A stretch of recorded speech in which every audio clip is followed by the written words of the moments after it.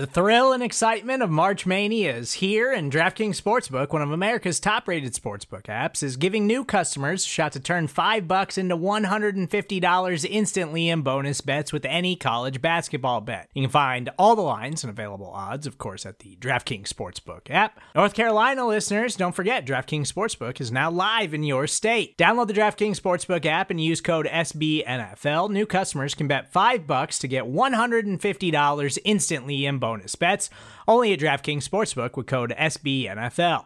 The crown is yours. Gambling problem? Call 1-800-GAMBLER, or in West Virginia, visit www.1800gambler.net. In New York, call 877-8-HOPE-NY or text HOPE-NY. In Connecticut, help is available for problem gambling. Call 888-789-7777 or visit ccpg.org. Please play responsibly on behalf of Boot Hill Casino and Resort. 21 plus, age varies by jurisdiction. Void in Ontario. Bonus bets expire 168 hours after issuance. See dkng.com/bball for eligibility, deposit restrictions, terms, and responsible gaming resources. Station. Again, flushed out, throws, and it's caught for the touchdown. DeMarcus Robinson. Anthony Sherman, touchdown. Patrick Mahomes with a rope. He's intercepted. It's going to be a pick six for Chris Jones. It's time for the Arrowhead Pride Tailgate Show. Mahomes in trouble, flings it across his body.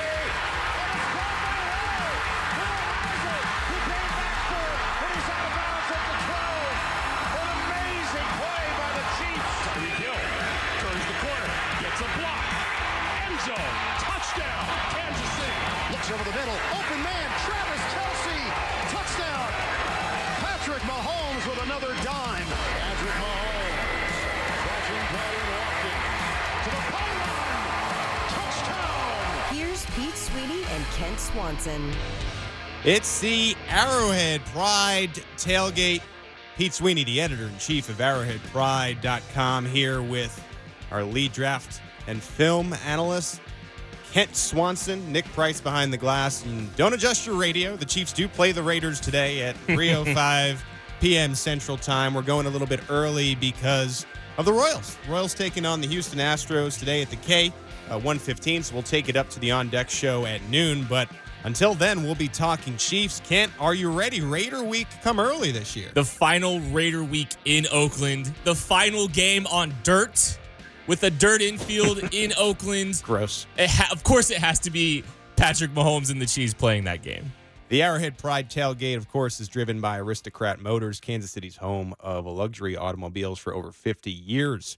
The Arrowhead Pride Tailgate is the loudest, fastest pregame show in Kansas City. If you want to get involved today, you can do so on the Protein House Eat with a Purpose text line 69306. We're going to do a live mailbag in hour 2. So if you have a question for Kent and I to talk about, discuss, we'll take those in the second hour. Use mailbag in the text 69306. But right now, it's 3 storylines to know. Storylines. First of 3, how do the Chiefs respond in a full game without Tyreek Hill?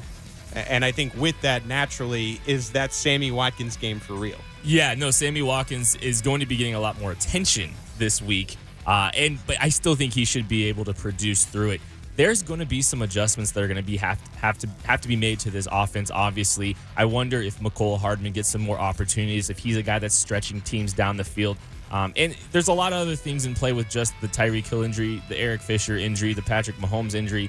A lot of things are going to have to be tweaked and adjusted. So let's see if they're going with quick game a little bit more to try to help alleviate some of those things. There's a lot up in the air about this offense. To me, it's Andy Reid, too. I mean, you think about the fantasy football aspect of this, and everyone's like, Sammy, Sammy, Sammy. Andy's the type of guy, now you got your focus on Sammy, let's dial up 87. Like, I think today's an 87 Travis Kelce type of game. Someone's still going to eat on this offense. It's just a matter of who the Raiders choose to try to take away. Still, even though, I know Bill Belichick gets a lot of the credit for trying to make teams play left-handed and focus on one guy. Every team does it to some regard. And let's see who the Raiders to choose to go, try to eliminate from this game. The Raiders are coming off of a pretty good win. It was a national game, Monday Night Football. Probably a lot of Chiefs fans watched it if you stayed up late.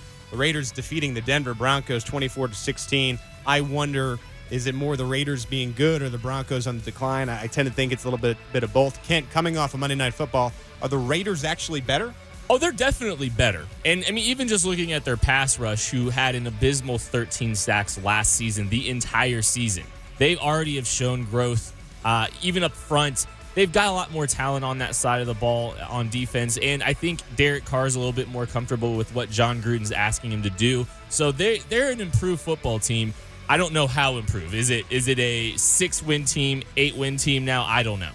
You know what?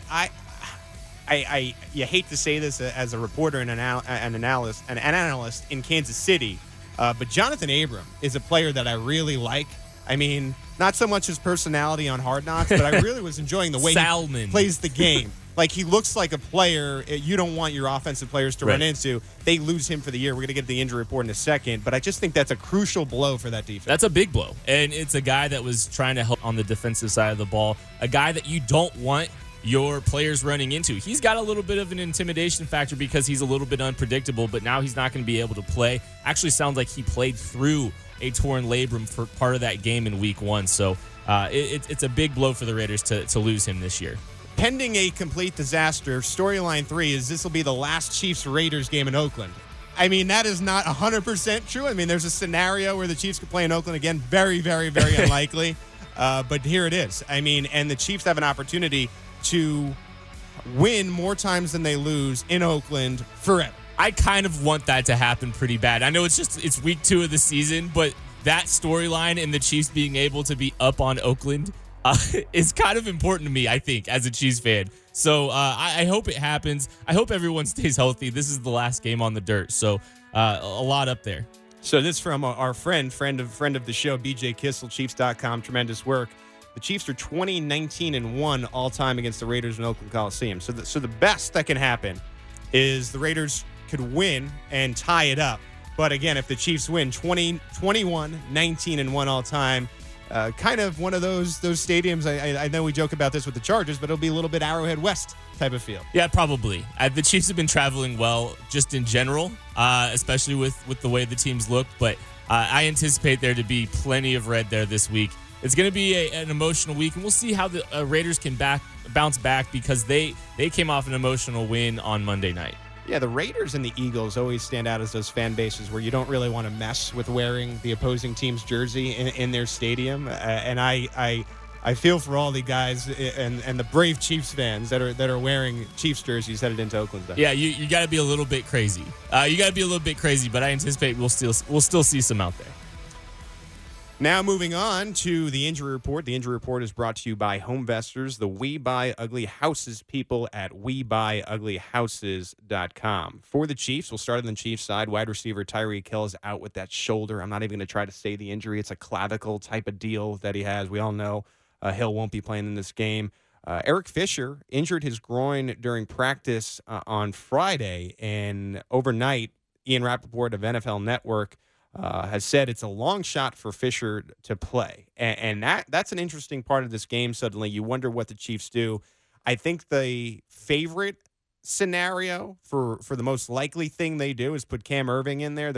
You could also put Wiley out there and put Cam Irving at left guard. You could go really radical and move Mitch Schwartz to the other side. But I think the most likely thing is we see Cam Irving. I'm anticipating Cam Irving. And if you watched Cam Irving during the preseason, that should scare you a little bit, especially with Patrick Mahomes hobbled a little bit. That's an important piece of this because, you know, the guy that is normally able to account for pressure quick in his face or maybe a bad protection or a bad play by his offensive line has typically been Patrick Mahomes going out and running around and create.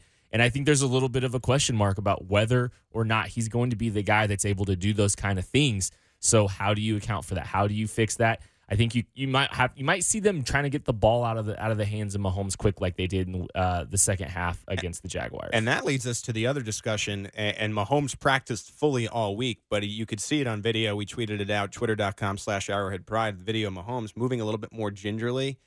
And I think it's going to take away from some of the things we see that make Mahomes today. And so this is starting to feel like a little bit of a perfect storm where I don't know if it's necessarily a trap game, but it's a game that's concerning you probably more than when you first looked at it on the schedule. I'm extremely concerned about this, even though, and look, the Raiders' pass rush has improved. They were still abysmal last year. They are improved. So they should be able to they should be able to affect the quarterback a little bit this week still.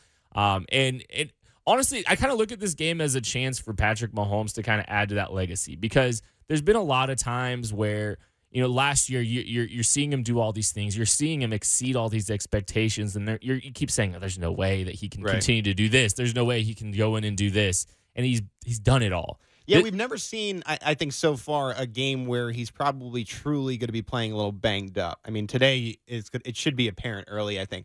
I don't think he'll start the game with an injured ankle. I just worry if he takes a hit, like it may impact the game. Well, how much he has to move on that ankle too. Yeah. Like if you can let him go in there and be kind of a stationary player for the majority of the game, I think that helps him. So if they take something out of the Raiders playbook, and Derek Carr got the ball out in under 2.2 seconds on average last week, maybe this is a game where we see Gardner Minshew of him. Yes, very Gardner Minshew of him. So, like, maybe you see a little bit more of that, a little bit more dink and dunk, maybe a little bit more Alex Smithian type offense this week, just to try to help protect Mahomes. And also, do I have to hit the drop button again on that curse word that you just made? I don't even want to say it, but I mean, Alex had no problem beating the Raiders in his time, so it could be worse. Alex is no Mahomes, but he did find a way to win, turn the franchise around. He gets that credit. On the Raiders side, we already talked about Abram. He goes to injured reserve with that shoulder surgery, a huge blow for the Raiders, who were counting on him this year.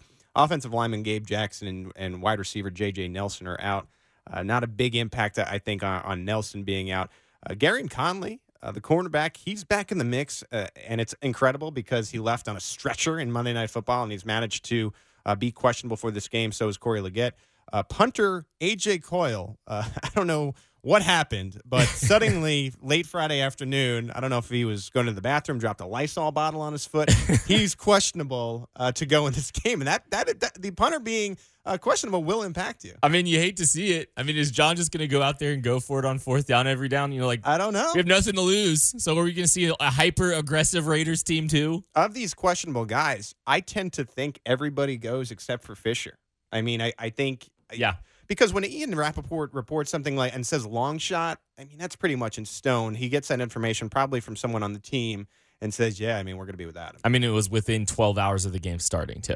So there's not a lot that can really change. I think he tweeted out at like 4 a.m. this morning. So, I mean, not a lot can change in 11 hours when you're trying to recover from an injury that just happened a couple days ago. Yeah, again, on that injury, again, a number of scenarios. The most likely one is that Cam Irving will just slide in there. He could also go to left guard with Wiley sliding out. Potentially Mitch Schwartz. We'll have more information as we get closer to the game today at 3:05. If it was like week 12, we might see Martinez Rankin, who the Chiefs traded Carlos Hyde for. He's a guy that played tackle last year and started some games at tackle last year. But yeah, I think your best bet's probably Cam Irving. And that's the thing that people forget too, and we'll get into more about McCole Hardman today. I mean, players can improve as the year goes on. So week 12 version of McCole Hardman's probably a lot better of a player than week 2, which is what we're getting today. We're going to get into more of that. Absolutely. After the break. After the break, we'll dig deeper into the game with the guys who watch the film, Craig Stout and Matt Lane, plus everyone's favorite, Craig's Beer of the Week. That's next. The Arrowhead Pride Tailgate Show, driven by Aristocrat Motors. One loves defense and beer. Look out! Here they come, Chris Jones. Fourth consecutive game with a sack. The other loves offense and protein shakes. You can have a great plan, and guess what? That quarterback's someone that's magic, and they can just make stuff happen. Here's Arrowhead Pride's Craig Stout and Matt Lane. Welcome back to the Arrowhead Pride Tailgate, driven by Aristocrat Motors, Kansas City's home of luxury automobiles for over 50 years. And we welcome in our defensive film analyst at arrowheadpride.com, Craig Stout. How are you doing this morning, Craig? Oh, I'm doing great. I'm coming to you live from the Sedgwick County Zoo, so if you guys need any animal noises to clip and play later, I got them for you today. We already got the GOAT in Patrick Mahomes, so I think we're okay. As far as this game goes, you dove into the film. You were the one that had to watch this film last year of the Bob Sutton defense. What did you make of the defense in your first look against the Jaguars? You know, I thought it was pretty vanilla. I thought that they were keeping things pretty close to the vest, especially after the rookie quarterback came in. So they were just really kind of trying to make sure that they didn't tip their hand for later on in the season. They got the ball out quickly, kind of nullifying some of the Chiefs' pass rush. they're going to need to face against that today. So Steve Spagnuolo is probably going to rotate a little bit and have some more press man scheme at the line of scrimmage this week. I think you're seeing that in some of the better pocket quarterbacks in the National Football League. Like Tom Brady comes to mind, Phillip Rivers comes to mind, where they get the ball out quick. And Derek Carr does that. And so how do you think the Chiefs kind of counteract that today? Well, Steve Spagnuolo talked about that a little bit. He talked about how he needed to play a little tighter coverage this week and that he needed to disrupt the target since he wasn't going to be able to disrupt the quarterback as much this week. So I do think that they're going to have to keep their hands up the line of scrimmage, deflect some with the passer or with the defensive line, and kind of force the receivers to beat some press at the line of scrimmage. Now, when you say coverage, and there's going to be an emphasis on that today, I'm going to speak for every Chiefs fan here because I follow the mentions. Can Charvarius Ward be counted on for that? I feel like he's just going to be the target all year until the Chiefs make a transaction. And the way that the Raiders played against the Broncos, they constantly rotated the receiver that they wanted to get the ball to over Isaac Yiadom against the Broncos. They will target a guy. Listen, Charvarius Ward, if he's playing in a press scheme, is going to be better than we've seen him in the preseason and in week one where he was playing with that off coverage. He doesn't feel the route very well from off-man coverage or a zone coverage. If they can put him in press, he's going to feel the route stem a little bit better. Derek Carr wants to get the ball out quickly, so there will be times that he's just going to throw the ball even if the coverage is tight. That's going to be fine. Charvarius Ward can do that this week. I think we might see a little bit better version of him this week. Charvarius Ward trying to shake those Phillip Gaines, Terrence Mitchell vibes. Had to bring them up. Besides Ward, Craig, in this game, one player to watch for you on the Chiefs defense.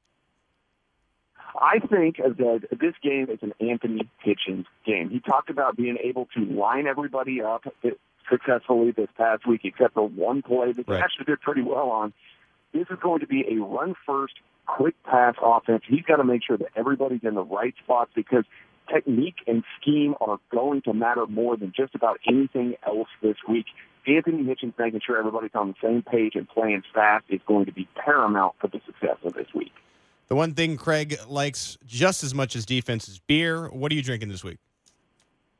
This week I'm drinking Colorado Wild Sage from Crooked Stave Artisan Ales. It is a 7.2% Saison with lemongrass and sage. It is amazing. If you like Tank 7, if you like Boulevard Brett Saison, you like this beer. Go out and find it. 7.2. Drink only a few of those before the game, Craig. Last thing before I get you out, prediction for the game.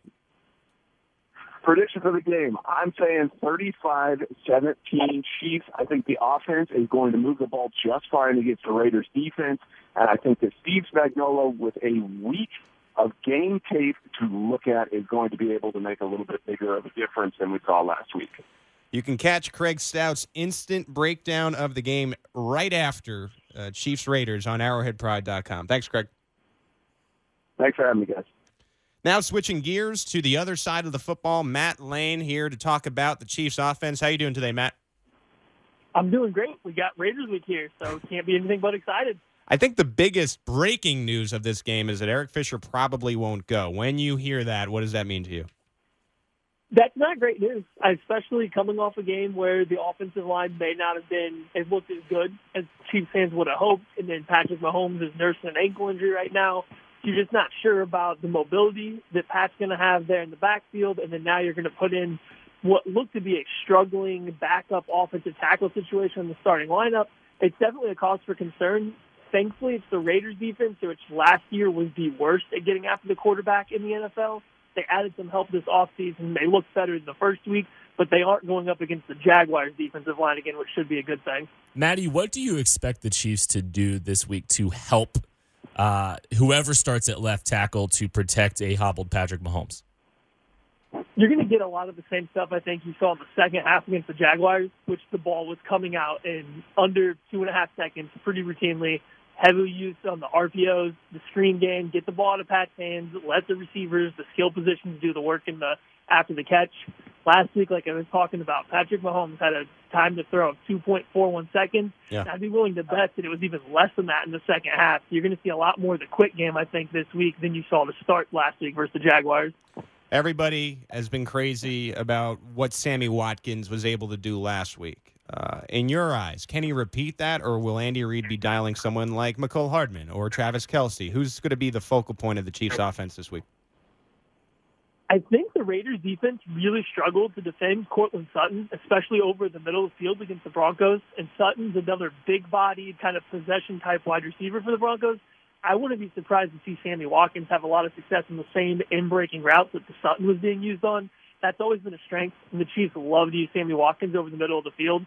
So while I don't predict a 3-touchdown, 200-yard game, I definitely think he's going to play a big role here, being the primary receiving target, and then he just happens to fit perfectly into what the Raiders struggled against last week.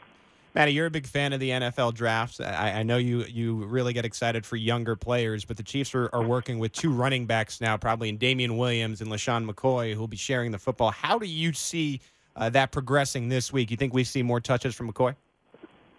I think so, especially rushes. I think McCoy's going to start slowly taking the burden on the actual rushing attempts. He just seems like a more natural runner, and especially if you're going to get an offensive line at the left tackle spot that may not be creating the biggest holes, I think it'll be better to get the veteran guy that sees the field a little bit better, more touches as an actual runner.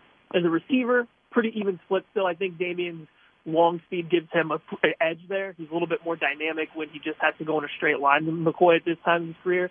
But as a runner, I think McCoy's going to start taking the lion's share this week. One key. Give us one key that you need to see from the Chiefs today for them to pull out this victory. They're just going to give Patrick Mahomes just enough time. Doesn't have to be a lot of time. Just give him just enough time because the Raiders secondary is banged up. Chiefs skill positions, even without Tyreek Hill, is going to be plenty good. Just got to give Patrick Mahomes just enough time to see the field, make the throws, and I think that they're not going to be able to stop the Chiefs from putting up a lot of points. Matt Lane, one of our film analysts at arrowheadpride.com. We'll get you out on this. Prediction for the game, score prediction, and just a few reasons why. I think the loss to Eric Fisher does show up a little bit. So instead of going over 30 points again, I have the Chiefs winning 27-16. I just think the offense, like I said, if they have enough time, the Raiders secondary is not revamped enough to slow down these weapons. As long as the offensive line is semi-passable, I think the Raiders can't keep up. Music to the ears of Chiefs fans. That's Matt Lane, Arrowhead Pride. Thanks, Matt. Thank you, guys. Go Chiefs. There you go, Matt Lane. Two guys predicting victories in this game. I'm going to predict victory too, but we'll save that for later. Anyone that's not picking them should, Premier picks coming up to end the show a little bit later. We're also got to do a mailbag. So if you want to get your question in, use the word mailbag to our Protein House Eat with a Purpose text line 69306. Now it's time for the AP Player Spotlight. Let's go. Under the spotlight. Kent, your player to watch in Chiefs Raiders. Frank Clark.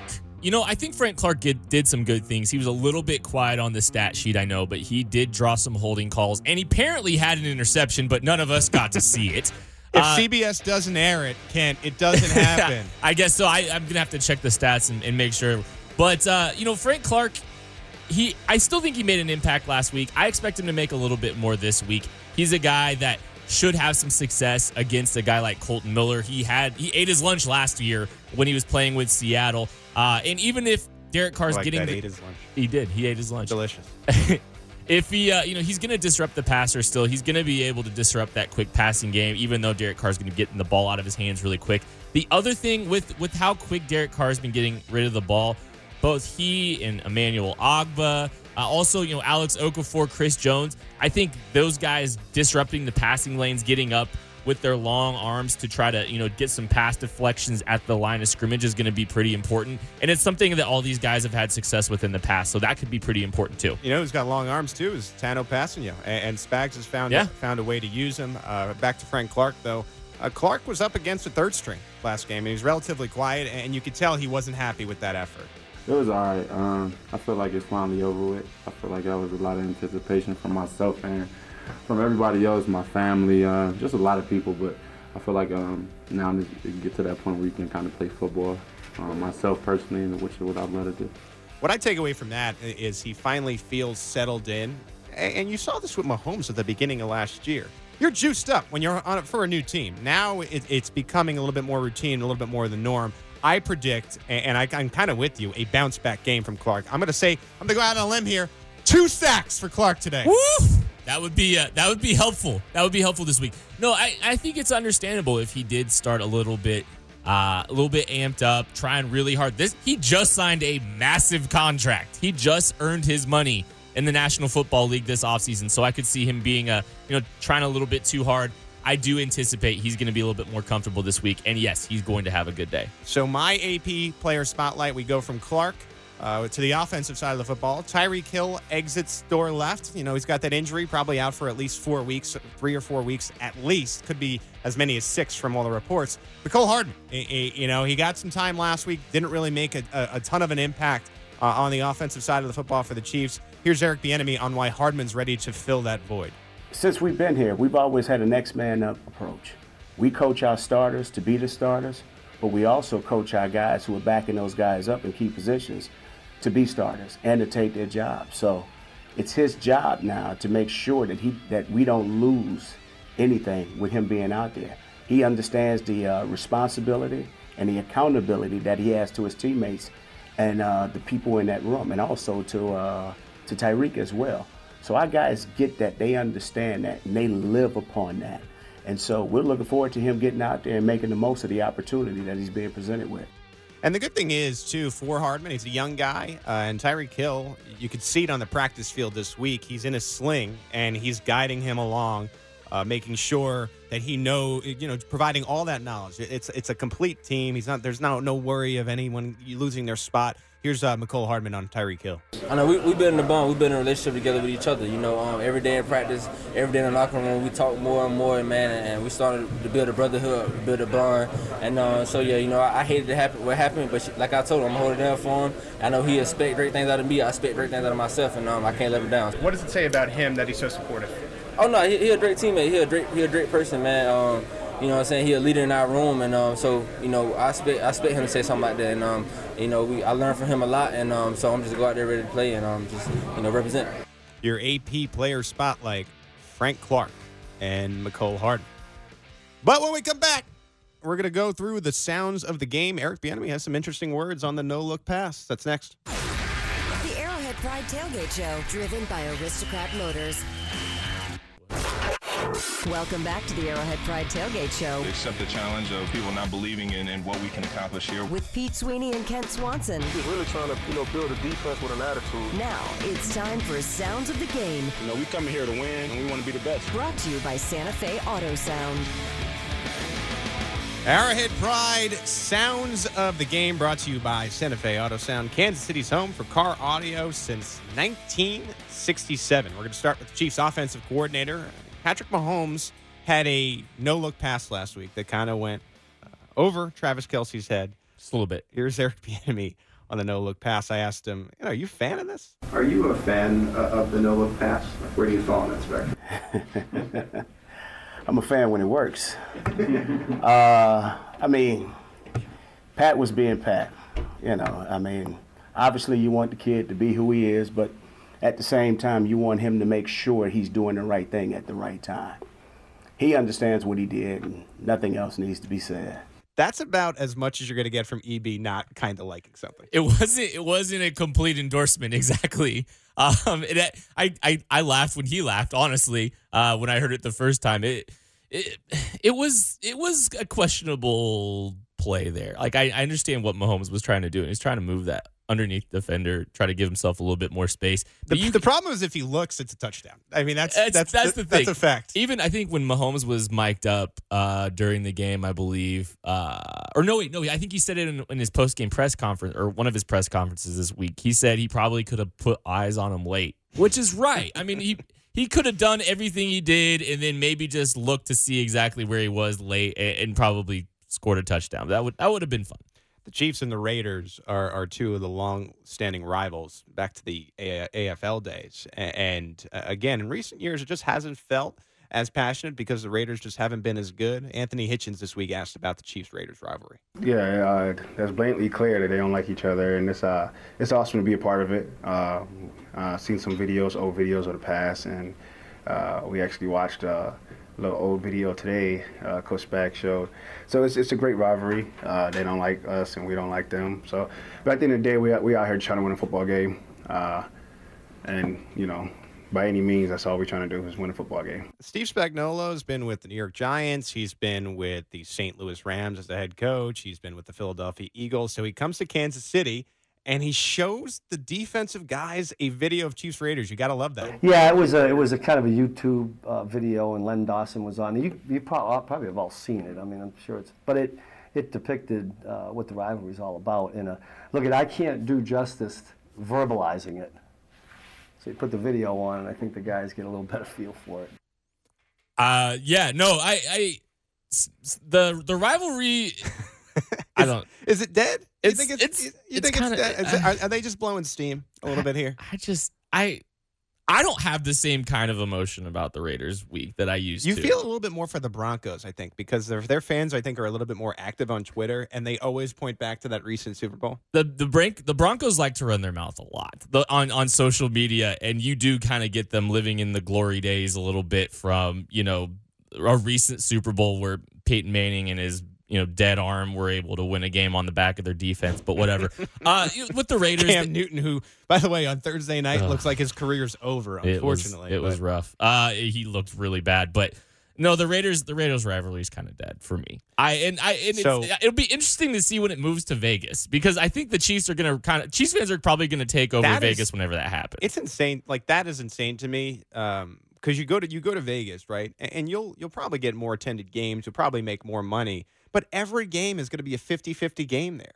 Because opposing fans are going to plan their vacation around that. Yeah, it's kind of like how the Chargers play 16 road games a year now. It's kind of a money grab for them. I say that the fact that the Chiefs and Chargers are in Mexico City actually hurts the Chiefs, because you see how they fill up that stadium. They call it something different now, that soccer stadium in L.A. I mean, probably less Chiefs fans will be at the game because it's in Mexico City. There's a lot of Chiefs fans who tried to go last year that ended up not being able to attend the game because they moved it to LA at the last minute. Yeah, it's only getting bigger for the Chiefs fans across America. I mean, think about what happened in Jacksonville last week. They had a ton of people there. So, the things keep growing, and I wonder. I'm curious to see how many people show up for the game today. So it's again Chiefs Raiders. Steve Spagnuolo showed the defensive players a video. I did some Googling and I tried to find out what that might sound like. And this is one I found featuring Len Dawson about the Raiders from Chiefs.com.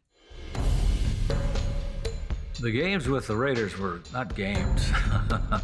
No, games are fun. These were wars. This gentleman has been working for 7 years over in Candlestick Park, and that's only 7 miles of water away from that House of Horrors, the Oakland Coliseum. We had guys that hated them. Would openly say, I hate the Raiders. And then if you talk to the Raiders football team, we hate the Kansas City Chiefs. It's only a game, right? Not this one. This is not only a game. This is Raider Week. I mean, if you have that in your headphones or your helmet the entire game, you're going to be feeling it. Yeah, there's a little bit of energy behind that, and I think like Marty Schottenheimer, for instance. Marty Schottenheimer was another guy that really leaned into the Raider rivalry and helped kind of elevate that even beyond what you saw when Len Dawson was playing, and he kind of carried through that. There's so much vitriol, in the 20th century for the Chiefs and the Raiders. It's kind of feigned a little bit this in the last 15, 20 years, but I mean, it was like, I think it was an original, like, it's the fun word that people use these days is frenemy. Like Al Davis and Lamar Hunt were like one of the first mentions of frenemy. Like, they really cared about the league, but they hated the fact of each other winning. Yeah, no, for sure. And I like that Steve Spagnuolo is really doing what he can to try to catch himself up on the vitriol behind, some of the stories of this rivalry. I think he's really trying to lean in it as best as he can to try to create some additional edge, some additional energy. And frankly, I think even if it wasn't the Raiders, being able to go into someone's home and have a winning record and end the competition with a winning record on someone else's turf, I think is just a very cool thing for this team to try to lean into too. What hurt the Raiders-Chiefs rivalry a little bit too was this Antonio Brown saga, because when they had Brown, I mean, that's an easy player to look at as a villain. Like, Derek Carr's pretty nice. He always says the right thing. I mean, he's too nice. Derek Carr is too nice. It almost to me is like Patrick Mahomes. Like, Mahomes gets to the mic and he'll never say anything controversial or negative. Like, it's easy to hate Baker Mayfield, for example. So, like, Derek Carr gets there. You see, there's a great story about Darren Waller and his comeback to the league and how he got rid of substance abuse. I mean, it's like, it stinks, and they're on Hard Knock. It's like a little too likable right now. There's a couple things that you can still get irritated about with the Raiders. Richie Incognito is somehow in the National Football League. He's not going to be playing today. Which is incredible. That is incredible. I mean, there was a report, and again, you got to be careful about making light of this because you got to think there's like some CTE involved, but with his father, and wanting to decapitate him and cut his off funeral the home, head and of his it's a wild little story. But I mean, he is in the National Football League. John Gruden giving him another shot. And then the likes of Vontaze Burfict. Vontaze Burfict is an easy player to hate. That's exactly. True. So like, there's still some things, and if you're a Chiefs fan for long enough, Marcus Allen. Yeah. Right. Rich Gannon. Right. That whole thing. Well, and the thing also, Jonathan Abram, I don't think Jonathan Abram's a bad dude, but the way he plays the game, he would be a very hated player for a lot of teams. Like, he could establish himself as a very hated player for the Raiders for a long time, for Chiefs fans in general, just because, he's a little ultra aggressive. He's probably too aggressive. He got kicked out of his spring game last year in college because he ended their spring game because he hurt one of their players. Like, the guy is crazy. We're not going to see him today, obviously, because of the injury, but that's another guy that could help fuel this rivalry and help you hate this football team a little bit more. Well, yeah, and I look at Abram and Burfict, and what's interesting is I think it's a little bit fan-driven with Burfict, because I went into the Chiefs locker room, I think it was last year or the year before, they were playing the Bengals, and I'm like, well, yeah, they'll talk. They were getting a lot of questions about Burfict, and they'll talk about how he has cheap shots. And they're like, no, that's a guy you want on your team. Like, to me, I don't. It's odd to say, because, and I think back to when he hit Antonio Brown. Yeah, that was a nasty hit. They were teammates for a week, and he ruined the playoff chances. The Bengals ended up losing 4 years in a row in the first game of the playoffs. Yep. One of them because directly a Burfict, but he actually looked really good last week. Yeah, and he's kind of still a limited player. He's not a guy that's going to be able to give you much productivity on passing downs, but he's good between the tackles, and he's good on early rundowns. He's still got some ability there, but trying to limit his exposure to guys like Patrick Mahomes is still going to be critical. I don't want him near him. So the baseball season's still going on. The Oakland A's still play there. So today you're going to see some dirt, a lot of dirt questions this week. Hot topic. The chief specialists went over to the K to get some work in. But this will be the last time you ever see that. Even if the Raiders were to ever move back to Oakland, I'm sure they'll have their own stadium. Or if a team ever moved back to Oakland. So this might be the last game you ever see with dirt in the mix, which is an interesting point. It's an interesting point, and it's kind of good riddance. I mean, it's 2019, and we've still got teams that are playing on dirt. Justin Forsett said this week that playing on that dirt is like running full speed and diving headfirst onto a parking lot. So, apparently the dirt's pretty rough. It's pretty gristly, or whatever you want to call it.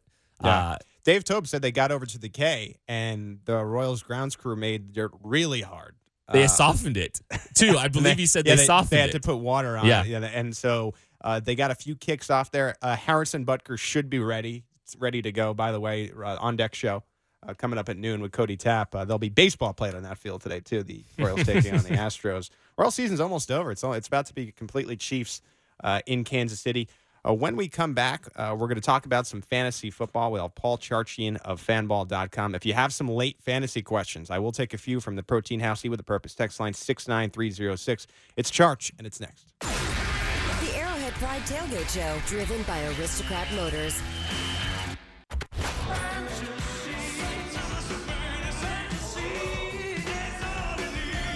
It's that time again. Here to help set your lineup is Fantasy Football Hall of Famer Paul Charchian from fanball.com. Paul Charchian, fanball.com. The buzz around the National Football League today is that Antonio Brown is indeed active for the New England Patriots. Yeah. Charch, what do you think? Kind of got to start him, don't you? I mean, it's crazy. It's such a juicy matchup. even if he's only on the field for 25 plays.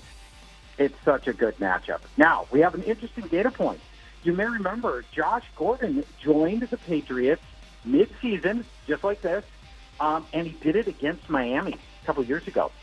And in that game, Josh Gordon was allowed to play 18 snaps. He had 2 catches for 32 yards. So there's some data points that would suggest you need to show a little caution with Antonio Brown, but Antonio Brown's frankly better than Josh Gordon, and he's probably in better shape, and Miami's so bad. I think you kind of have to start him. What does that mean for some of the other New England Patriots, like Tom Brady and Julian Edelman?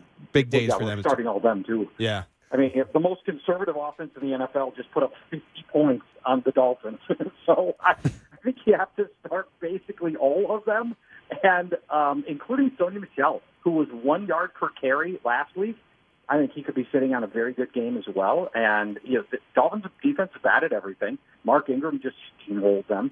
So, yeah, I think you're even a guy like Rex Burkhead in a pinch, playable. I mean, it's going to be this way in a few different games this year where it's going to be start all your Patriots and probably no better opportunity than this one. Charch, you mentioned the most conservative offense in football, scoring 59 last week. Are you buying Lamar Jackson? Oh, yeah, I'm buying it. And here's the beauty of it. Although he's going to pass well in this game, too. He's got Arizona, right? Arizona's missing the 2 starting cornerbacks. He'll pass well in this game as well. But any game that does, where the game script is either closer or the game script is one where the defense just, is not terrible against the pass, you're going to get the rushing, too. So, and really any play, even a broken play, if it starts as a passing play, broken play can turn into a long rushing game for Jackson. So I think Jackson is close to an every week starter where you just don't even think about it. You just put him in your lineup and just presume that one way or another most weeks he's going to be really helpful to your fantasy team. George, some Chiefs-Raiders fantasy-related questions. What do you make of the Chiefs running back situation after seeing 1 week of action here? Well, okay. At first, I was, 1 week ago at this time, I was a little skeptical on LaShawn McCoy. I thought the version of him that I saw in Buffalo, frankly, looked plodding and disinterested. Like a lot of players, you look a lot better in the Kansas City offense than he did, but he also looked a little better than Williams. Williams got more of the money plays, though, from a fantasy standpoint. But I didn't want to believe it was going to be a real timeshare, but it certainly looks like that's what we've got here. And I think because of his age, I don't think we're ever going to be in a situation where LaShawn McCoy, barring injury to other players, I don't think LaShawn McCoy is going to turn into 25-touch-a-game workhorse kind of guy. I think it's going to be split carries for a long time, and that's going to, unfortunately, really water down the fantasy value for McCoy and Williams. I have an interesting question for you. So the Chiefs are badly injured today. I mean, a little banged up. Tyreek Hill's not going. Patrick Mahomes is a little banged up. The left tackle for the Chiefs, Eric Fisher, probably not going. The Raiders are the cheapest defense in daily fantasy on most platforms. Is that even a consideration? Would you ever consider going up against the Chiefs if you had the choice as far as the defense? No, in part because good answer. If you give points allowed as part of your fantasy scoring system, and most do, right, they're going to get killed on that, right? So, in a lot of leagues, will go negative if you give up a lot of points. So, no, I don't think there's value there. Unfortunately, your value play that everybody's going to right now is trying to work against the Jets with the Cleveland Browns defense, and I don't blame them. Trevor Siemian is going to be at the helm here. That might be a great opportunity for a cheaper defense. George, a couple questions from the Protein House. Eat with the Purpose text line 69306. Do you believe in Marquise Brown, Hollywood Brown, as a legit fantasy starter? I do this week. I'll tell you that much. It's a great opportunity. Arizona missing both of their starting cornerbacks, and he was only in the field for 14 plays. But talk about a mandate for more playing time. Look at what he did with the 14 plays. It was incredibly impressive. So, yeah, I think this is. I play him this week right out of the gate, and we just saw the Lions receivers. I'm not even talking about the T.J. Hawkinson part. The wide receivers rolled up 227 yards on the Cardinals secondary last week. Yeah. What do you think about Matt Breida? Would he be a potential flex start? Yes, he is this week. And Breida, here's the thing on Breida that I think people don't realize. in these rare moments when Breida's healthy, he's really good. Yeah. That is a good running back and better than Tevin Coleman ever was. And I had him ranked higher than Tevin Coleman going into the preseason and believe that to be the case. The Bengals gave up the second most fantasy points to running backs last year. They kept that level of ineptitude going last week against Chris Carson, who scored twice. So, yeah, I like Matt Breida in this matchup. He's my number 30 running back. Take two more questions from the Protein House Eat with the Purpose text line. This fantasy player, Valdez Scantling, McCole Hardman in chief, or Christian Kirk. How do you feel about that? Well, you guys tell me what you think about Mecole Hardman. I'm worried that I love the opportunity, of course, with with Tyreek out, but I'm worried that his playing time might be might get maybe half of those routes. You're there. Do you see it the same way? That's I kind of look at real concern here. Yeah, I mean, I kind of look at McCole as still a fourth option right now. He did get the second most snaps to the receivers last week, but didn't do anything with them. Right. Now, I thought in the preseason, the looks that we did get with him were actually really promising, and I think by the time Hill's ready to come back, he might be in the game a lot and making more of an impact. I'm a little bit worried about him here.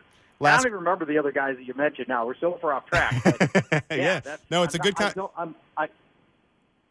No, I was going to say it's a good conversation to have. I wonder, even for the team aspect today, what kind of production is reasonable to expect. We'll come back full circle with the final question. Alshon Jeffrey, Antonio Brown, or Tyler Lockett, who do you like more? I think you have to play Antonio Brown. Yeah, we talked about before. If it's going to be 50 points, I just want. You're going to be kicking yourself. Think of it this way: if they put up 50 and Antonio Brown scores twice, you're going to be like, "I'm the biggest idiot in the world." And it was the Dolphins, and I didn't play Antonio Brown. That's right. Arguably the best wide receiver in football. So, catching passes from the greatest quarterback to ever play the game. So, I think you have to start him. Even though I like both the other options, by the way, and I think Alshon Jeffrey is sitting on a really nice game this week as well against a pretty wobbly Falcons secondary. Paul Ciarci, fanball.com. Paul, what's happening on fanball.com today? Fanball.com/Charge. You can get all my player rankings and explanations for free. Fanball.com/Charge. And you can play in our $1,000 free contest. Just put together a salary cap lineup to beat my lineup. And when you do that and beat me, you get an entry into the Week 17 Tournament of Champions with a $10,000 grand prize. So that's the way to go. Fanball.com/Charge. All right, Charge, as always, thanks for your fantasy guidance. We'll talk to you next week, guys. Bye-bye. Paul Charchian, really high on Antonio Brown and the Patriots. Just a quick note on that. I mean, even in a non-fantasy aspect, like, to me, that move puts them right on par with the Chiefs, and it's unfortunate. But I think, and I've said this before on other shows on 610 Sports Radio, I think it's made the NFL similar to the NBA, where we were always waiting for LeBron versus the Warriors. You'll get Chiefs-Patriots in the regular season, but this is just a build-up to the AFC title game, either at Arrowhead or Foxborough, Chiefs-Pats. Like, I think that's what this all leads to. If these two teams can stay healthy, yes, they're on a collision course for the AFC Championship game. Adding Antonio Brown into the mix and then listing off the Chiefs cornerbacks in secondary players, it's not a fun exercise, and I anticipate the Chiefs are going to have to get into the arms race even more than they probably were planning on to try to address the secondary, to address the cornerback position to help match up with teams like the Patriots. Jamal Charles, 71 yards on the catch and run. Who sacked this guy this time? That was Derek Thomas. That's he said. Oh, wait, no, I'm not sure. He was in on the sack to right. Make up your mind. Well, I don't know. He's made so many sacks today, it's all right. We're losing count. Touchdown by Davis. Willie Davis, unbelievable. Effort by Willie Davis. Lord, you can take me now. I've seen it all. This week in Chiefs history. This is Arrowhead Pride Deputy Editor John Dixon with This Week in Chiefs History. It was September 12th, 1993. Under Marty Schottenheimer, the Chiefs had finished second in the AFC West for 3 consecutive seasons and were eager to take the next step. After a convincing 27-3 win against the Tampa Bay Buccaneers in Week 1, the Chiefs traveled to Houston to face the Oilers. But that day, very little went right for the Chiefs. Although they managed only 2 offensive touchdowns against the stout Chiefs defense, the Oilers kept piling up the points. Al Del Greco kicked 3 field goals, and Chris Dishman returned to fumble 58 yards for a touchdown. Meanwhile, the Chiefs' offense couldn't get anywhere against the Houston defense. With Joe Montana out, backup quarterback Dave Craig was sacked 4 times and threw 2 interceptions. The team lost 3 fumbles, and normally reliable Nick Lowry missed his only field goal attempt. It all added up to a shocking 30-0 defeat. But Montana and the Chiefs would recover, finishing the season 11-5, winning not only the AFC West, but their wild card playoff game against the Pittsburgh Steelers. After the crushing defeat in Week 2 and the Oilers' 11 straight wins to close the season, few expected them to beat Houston on the road in the divisional round. But they turned in a thrilling 28-20 win and advanced to the 1993 AFC Championship. I'm Arrowhead Pride Deputy Editor John Dixon with This Week in Chiefs History. 93! Joe Montana days. We were 4, Peter. It's funny that we're the same age. I know. Not far apart. I'm a little older than you, aren't I? Like 4 months, something like Turned that. 30 first. That was rough. I'm not counting. That was rough. Joe Montana. What's funny about that, and again, as a lot of people would be happy to tell you, I've only lived in Kansas City for 5 or 6 years now. That era, from everyone that was here, they say it's similar to right now with the excitement of Montana and now Patrick Mahomes. See, I was just a kid, and I even kind of felt that energy about having Joe Montana as the quarterback of the Chiefs. Like, I even understood that it was a pretty big deal to have him, even though I was a pretty young kid when it really occurred. But that was a fun time. He did some really good things for the Chiefs. They took him all the way to the AFC Championship game one year. And I think that was the last AFC Championship game that they went to before last season. Right, which is incredible. And I think that's what's so exciting about Mahomes. I mean, you got Montana at the tail end, whereas you should probably have 2 decades ahead of you of potential playoff football. Yeah, and many AFC Championship games moving forward, and hopefully some Super Bowls as well. They're as well positioned as any team in the National Football League for the next 15 seasons. Looking around the league before we turn it back to the Chiefs, a couple active players to know about. Joe Mixon is active. People were questioning that. Chargers' Mike Williams is active, so that's good for the Chargers. And then Patriots wide receiver Antonio Brown, all active. It also looks like Washington is rolling with 3 cornerbacks this week. So you think it's bad in Kansas City with the Chiefs only having 4 cornerbacks. Washington is rolling with 3. And they play the Dallas Cowboys. So against the Dallas Cowboys. Player who looked really good last week. Yes, they did. The offense looks completely different. It looks functional for once. A lot of shifts and motions, a lot of movement, aggressive down the field a little bit. So play your Cowboys, and also, too, parlay a game with the Chiefs. Get that Cowboys victory in the early game, and then play the Chiefs in the second game. Hey, why not? When we come back, we'll reset the show. I mean, Chiefs and Raiders coming up at 3:05 p.m. We're leading into the On Deck show with Cody Tapp. But when we come back, he loves his football. Mr. Jay Binkley in studio. It's next. The Arrowhead Pride Tailgate Show, driven by Aristocrat Motors. Now back to the Arrowhead Pride Tailgate Show. Here's Pete Sweeney and Kent Swanson. Welcome back to Hour 2 of the Arrowhead Pride Tailgate, as driven by Aristocrat Motors, Kansas City's home of luxury automobiles for over 50 years. If you want to get involved, you can get involved on Twitter with @610SportsKC, @Arrowhead Pride, or by the Protein House Eat with a Purpose text line 69306. We'll take your questions at the end of the show. Use the word mailbag and send us something to talk about. We're happy to discuss what's on your mind ahead of Chiefs Raiders. Pete Sweeney here with our Arrowhead Pride film analyst, Kent Swanson, Nick Price, pushing all the right buttons behind the glass. And now we're joined by the man, the myth, the legend, Jay Binkley. What's up, fellas?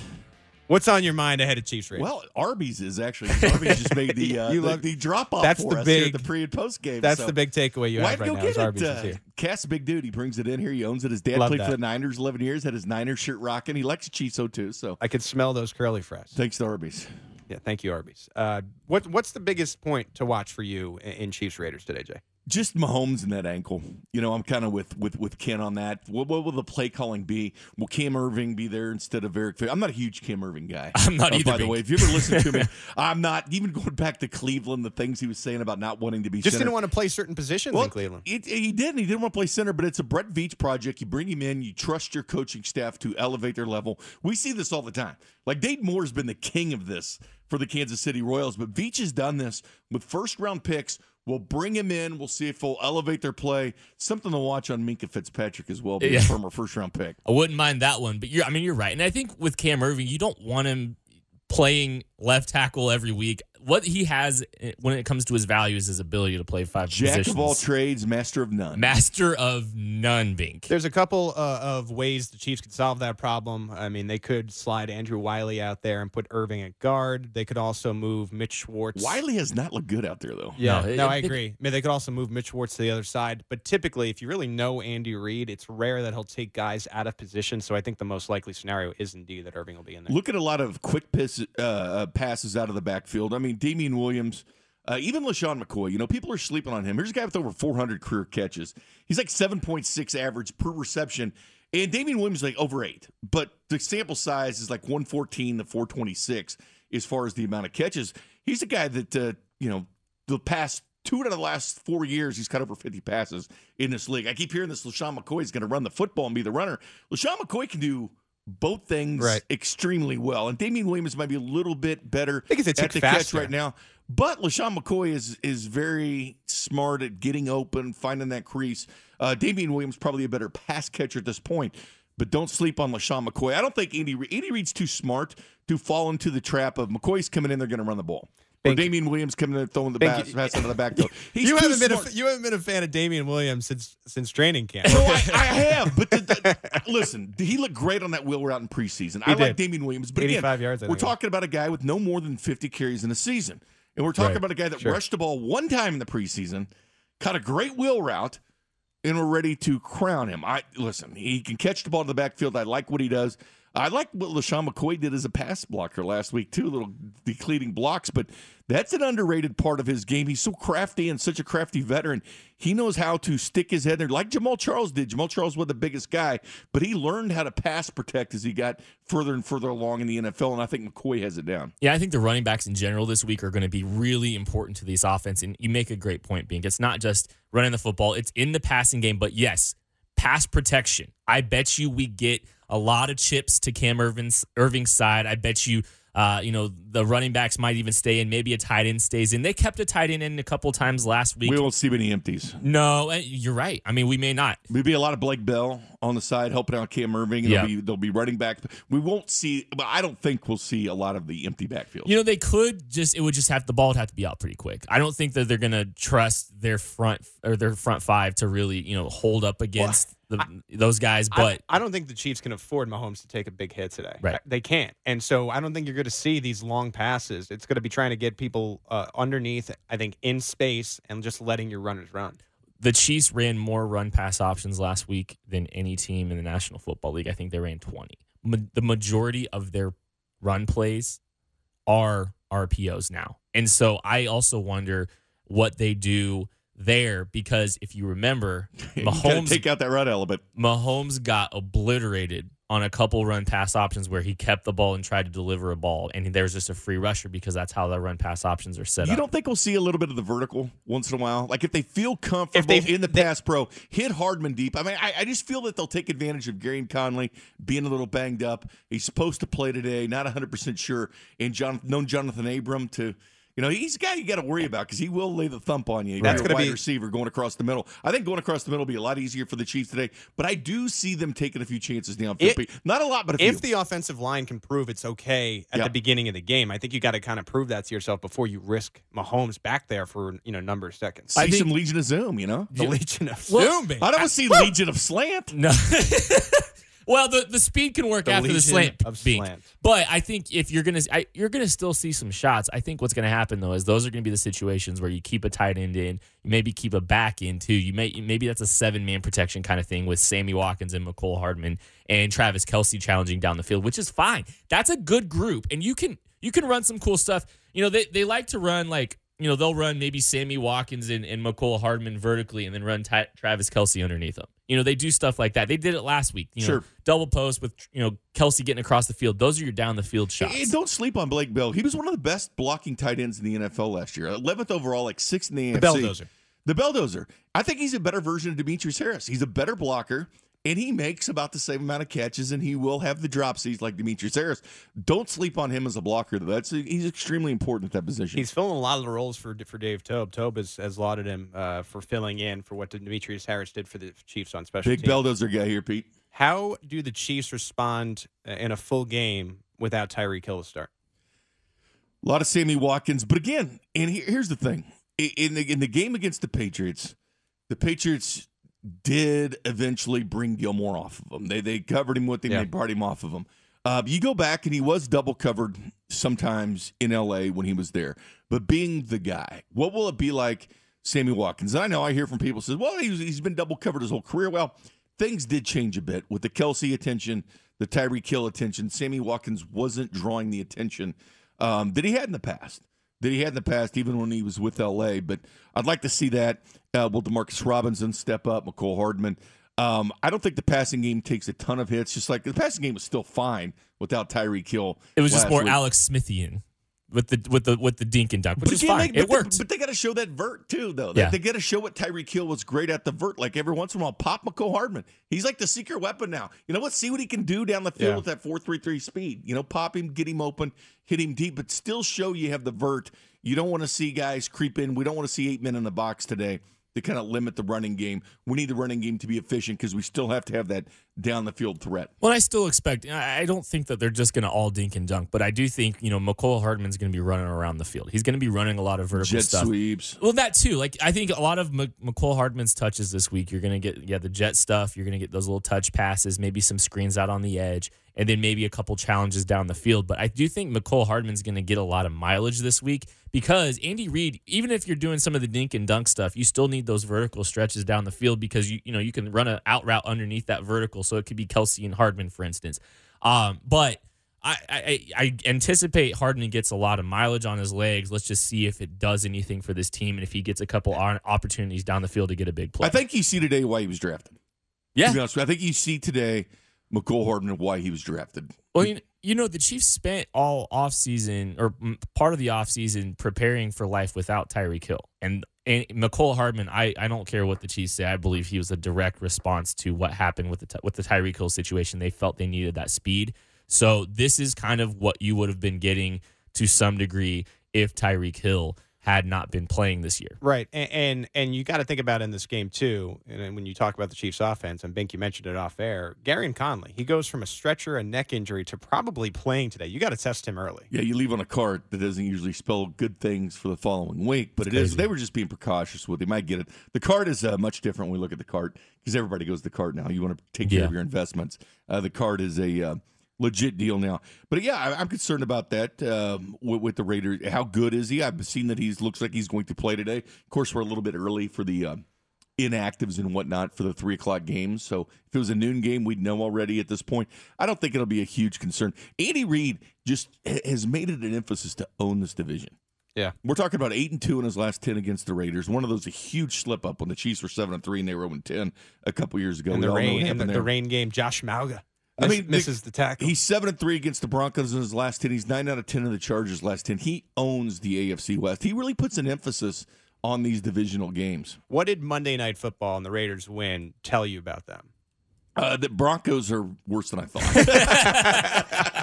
So the Broncos worse than I thought. The Raiders, here's a team that I legitimately think is going to be scary in 2 years. I do. I think they're 1 year away. I think they're going to be a little they're 2 years. With their draft picks accumulate. I still think they're 2 years away, Pete. Next year, I think they can get up to 9-7. Abram, honestly, and I keep saying it, Abram being out changes the deal for them, and he's going to be back next year, and they'll have another set of draft picks. I like their picks this year. I just think they'll be involved. Might be like a 9-7 year next year for the Raiders. And Derek Carr can show flashes. I mean, we know how good he can be, and we know how bad he can be. But Derek Carr, when he's good, can be very good. And Derek Carr is good when he's getting rid of the ball quick. And he delivered the ball in under 2.2 seconds last week. I think he averaged 2.19 seconds per throw. And so one of the things that's going to be important. Tight end play is so good with them at this point, too. We didn't think so this year, but it is. Yeah, they're going to have to disrupt those receivers at the line of scrimmage. So I could see them pressing a little bit more. That actually could help Charvarius Ward, too, because that's where he has more successes in a press technique. And it limits the pass rush a little bit when he is getting rid of the football so quickly.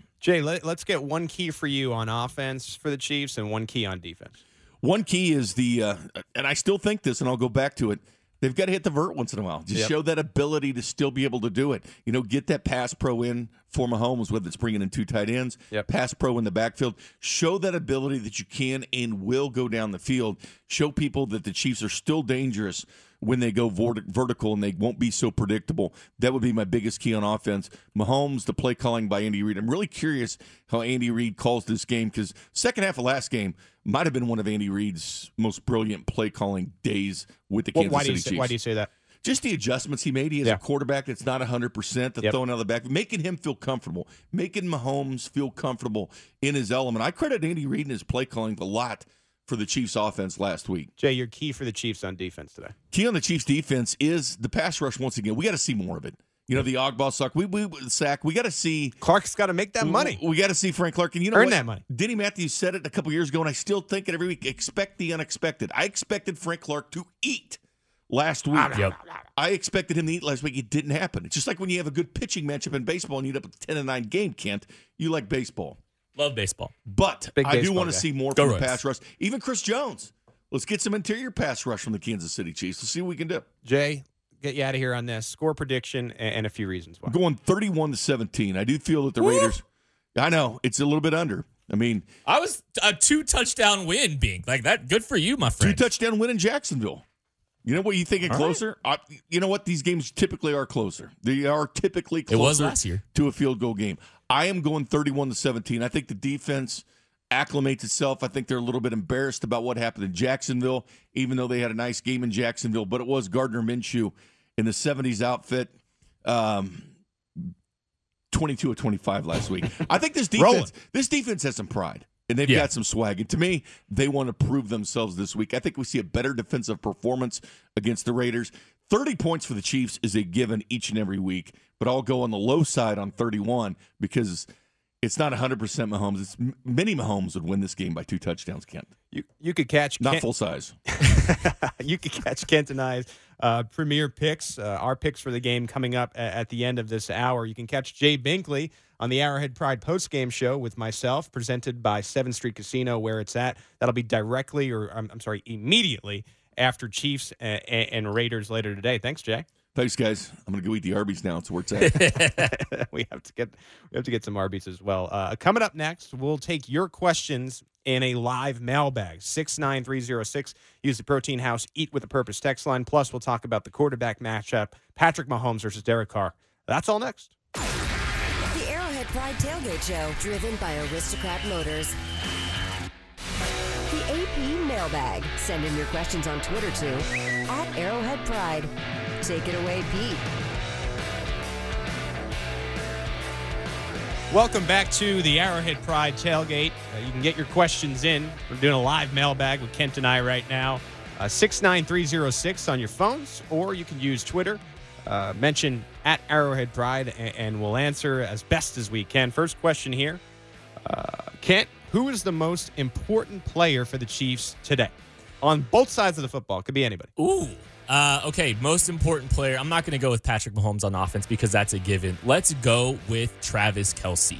I do think Sammy Watkins is going to get more attention this week. I do think that the Raiders are going to have a bigger challenge trying to match up with Travis Kelce. So if Travis Kelce can have success this week, if he can, go out there and isolate on the backside of the play and just beat Travis Kelce, I think this offense can still have a lot of success. On defense, give me Frank Clark, my player to watch earlier this week. I want to see him disrupt the quick passing game of the Raiders. If he can affect the quarterback a little bit, even though Derek Carr is getting the ball out of his hands, if he can push with speed to power Colton Miller into Derek Carr, I think that goes a long way in helping this offense or this defense get off the field. Quick point on Clark versus Miller. Clark dominated him last year. Yes. Miller was a little bit hurt in a game between the Raiders and the Seahawks, and Miller had found some success against Bradley Chubb last week. A lot of chop blocking. Asked Clark about that, and Clark said he saw it on film, just needs to beat him to the point. My most important Chiefs for today, and if you listen to the Arrowhead Pride Podcast Network, Ken has a show with Craig Stout and Matt Lane, who you heard from earlier, called the AP Laboratory, and they take your questions, and they have something called a Matty answer, where he circles around and has this weird answer. He gets off on a technicality. And for me, my Matty answer is Cam Irving. He's got to, because Eric Fisher's probably not playing in this game, so Cam Irving has to have a spot start here, and a game where protecting Patrick Mahomes is paramount because he's already injured. And so you don't want him to re-injure that ankle, and Cam Irving needs to slide in there if that's the way the Chiefs choose to go and protect the quarterback. And on the other side of the football, I'm going to say Chris Jones, because in a game where Derek Carr gets the ball out fast, that bat down, that getting in his face is going to be very important, and Chris Jones is right there in the middle. The quickest route to the quarterback is with interior pressure. Sure. And Chris Jones is a guy that is able to generate a lot of interior pressure. You're absolutely right. That's a guy that could really help this defense disrupt from the middle. This question from the Protein House, he with the Purpose text line. No mention of DeAnthony Thomas. I just don't see him on offense. I think he might be in the kick return game. I know a lot of people think he profiles as Tyreek Hill. To me, the biggest profile for Tyreek Hill is McCole Hardman. Yeah, and I could see DeAnthony Thomas having a small package of plays this week just to kind of run some of the things that maybe he might be a little bit more equipped to handle that McCole Hardman couldn't. Anything like with, change of directions. I think DeAnthony Thomas actually might be a little bit better change of direction than McCole Hardman. But, yeah, I mean, his value is really going to be on special teams. That's really where the majority of his work is going to happen. And I think the Chiefs, too, they got DeAnthony back from suspension this week, and they immediately released Byron Pringle, which had the really passionate Chiefs fans up in arms because Tremon Smith was really only a kick returner for this team. I think the reason for it was they wanted to see if Dak could still return kicks. Sure. That's kind of how I'm figuring it. So that's where Dak comes in the mix. I think he'll be the kick returner, and I think McCole Hardman might be the punt returner. And I think, Tremon Smith staying for the duration of the week, it was just kind of maybe some DeAnthony Thomas insurance. I think you're right. I think they've made the choice between the two. They chose DeAnthony Thomas for whatever reason, maybe more of a contributor on offense than Tremon Smith would have been. But obviously, Tremon Smith has been released. Byron Pringle is back on the active roster, and we'll see what DeAnthony Thomas is able to do this week. Your questions, mention us at Arrowhead Pride or get at us on the text line 69306. Next question: is Darwin Thompson ready for more action? Maybe, but I don't think he'll get it. Yeah, I think, Darwin Thompson is going to be eased in a little bit more than we probably anticipated, a month ago with the addition of LaShawn McCoy, and I think that's okay. The Chiefs are going to need all of their running backs this year. Make no mistake about it. Just because right now you're seeing, Damian Williams and LaShawn McCoy getting the run, at some point the Chiefs are going to need Darwin Thompson to step up, and allowing him to kind of ease into this a little bit this year, let him get his feet wet. I think that's going to be valuable down the road. And you think about this too, is back in the day, right? So Jamal Charles, he goes down and two guys come up, Spencer Ware and Kendrick West, he didn't know, right? So again, football, 100% of injury rate. You know what I mean? At some point in your career, you'll get injured, except if you're Mitchell Schwartz, who has never missed a snap in his Iron career. Man. Excuse me. And so, you got to be ready. And so if LaShawn McCoy or Damian Williams goes down, I think Darwin can do it. I think pass pro has been on the minds of a lot of people, and he really, I think, performed better and better as training camp went on. He got bull rushed and overrun in training camp. It was on video. Everyone saw it. And then he had some pretty good blocks in the preseason. Cincinnati Bengals comes to mind. Yeah, he can chop them down. He can cut players, no problem, in pass protection. You probably have a little bit of nerves about him really taking on guys still, but I don't think Darwin Thompson not playing right now isn't a discredit to Darwin Thompson. I agree. We know that he's capable. We know that there's some things that he can do to help this football team. The opportunities just haven't presented themselves yet, and that's okay. Keep him healthy, keep him fresh. You're probably going to need him at some point in this season. I mean, that's just the nature of the running back position. And whenever his number is called, he's going to be more than capable of stepping up and making an impact on this football team. We got two more questions from the listeners. How does Patrick Mahomes' ankle truly impact this game? Oh, it changes everything, and how he plays and how he's able to play is going to be a big storyline early. You know, seeing what he's able to do, what he's not able to do. The first time that he has to kind of move outside of the pocket, you know, try to create out of structure, that's going to be a big question mark for all fans watching this game. His mobility normally is able to bail him and his team out of a pressure that, you know, gets, you know, if Cam Irving gets beat, typically Mahomes is able to do something to help alleviate that, and that may not be the case this week. I just worry a little bit about Mahomes taking his first hit. I think he'll be fine to start the game. I need to see how he gets up if he gets knocked down, because it's 60 minutes of football. It might happen today. Well, and you know, like a lot of these guys, they favor that, you know, that ankle or something, and sometimes it can get caught. Sometimes if you're really playing gingerly on the ankle, I think you kind of put it at risk sometimes too. If you get caught in a situation where there's people around your feet and whatnot, like it's a little bit more stationary, it's not as flexible, it's not moving as easily, and those are the things that scare me. Is, you know, if it gets caught, he can't make it worse, and his ability to protect himself this week and the next couple weeks as he gets ready and gets that thing improved is going to be so important to the long-term outlook of this team. It can't get worse, and a bigger injury to that ankle, that knee, whatever, can't happen because of this injury. Can Darwin Thompson return punts? I'll answer this one. I think so. I think that's a possibility. When I asked Uncle Dave Tobe about the special teams game this week, he was a little bit mysterious, and he wouldn't answer directly. And he's a guy that's usually forthcoming with answers,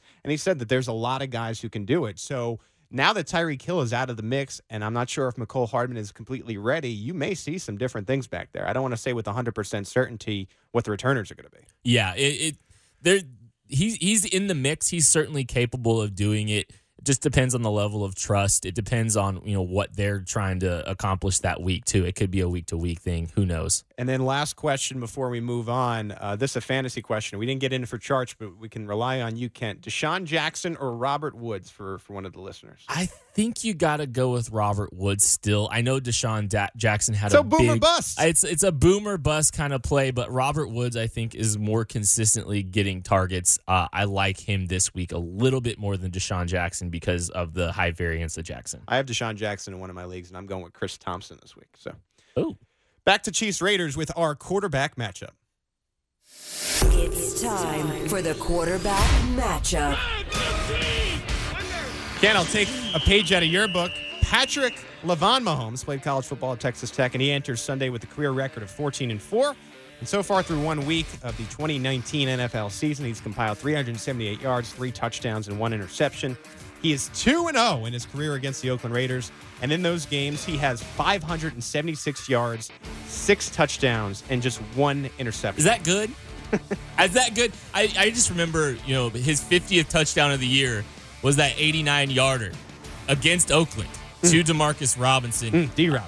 He's played pretty well. Was that the game where D-Rob backpedaled into the end zone? Yes. That was like play number 50. Fortnite? Yeah. DeMarcus Robinson just went off and did his own thing a little bit on that play, but he's a forgotten guy too that we don't talk a lot about is Robinson, and it's a contract year, and I just expect more out of him so far. Yeah, and he's much better when the play breaks down, and I don't know if the Chiefs are going to be as dangerous when the play breaks down this week, which is a little bit interesting. But Patrick Mahomes has had a lot of success against the Raiders. If you remember, the first Raiders game in Oakland last year was the first game after the Kareem Hunt incident. So they kind of had to rally around him. They kind of had to rally around that, you know, Pat kind of had to rally his team. And he did a great job. It was a close game. It was tighter than you probably anticipated it being. But he's had a lot of success against the Raiders, and I anticipate he'll still have some success, just maybe a little bit differently. If Patrick Mahomes playing the Raiders was a word, stay with me here, the antonym of that would be Derek Carr versus the Chiefs.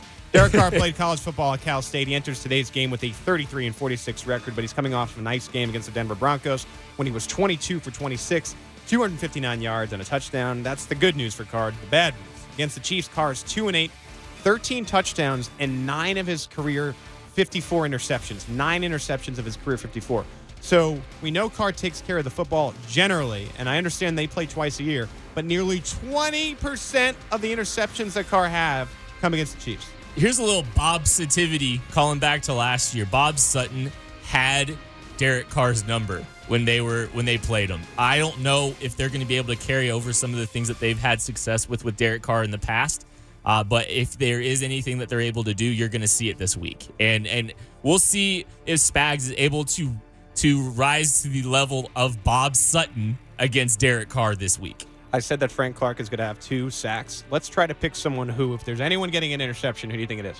Could be Frank Clark. It might be Frank Clark. Hopefully we'll again. see it this week. How about Juan Thornhill? Okay. Pressure up the middle. Ball gets overthrown because Derek Carr is afraid to get hit, and he sails the ball in the middle of the field, and Juan Thornhill gets his first interception of the season. I'm going to say Damian Wilson. Snags it out of the air. He doesn't get talked about enough. I think he makes an impact on this game. I like it, Pete. So, safe to say in the quarterback matchup, you take Patrick Mahomes? Patrick Mahomes is going to play like Derek Carr and beat him and obliterate him at his own game. They're both going to be throwing the ball quick. They're both going to be getting the ball out of their hands. And Patrick Mahomes is going to make Derek Carr look like Derek Carr against the Chiefs. You are listening to the Arrowhead Pride Tailgate. Is driven by Aristocrat Motors, Kansas City's home of luxury automobiles for over 50 years.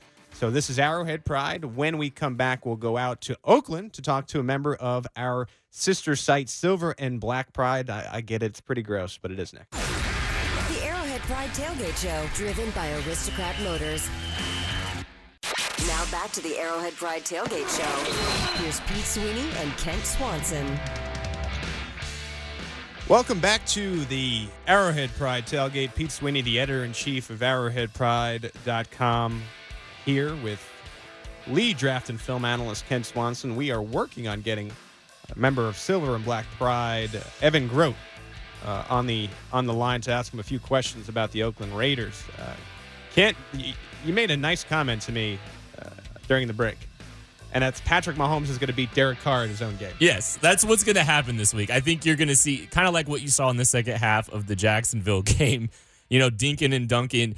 That's kind of what Derek Carr has been having success with. I think Patrick Mahomes is going to wind up beating Derek Carr at his own game this week. You heard Bink, though, earlier, and he makes a good point. So much of this game and so much of what the Chiefs' offense is able to do relies on the fact that they're able to air out the football and open things up in the middle. And I just wonder if he's going to have that aspect today and have that time, and the Chiefs are going to risk it of him getting hit.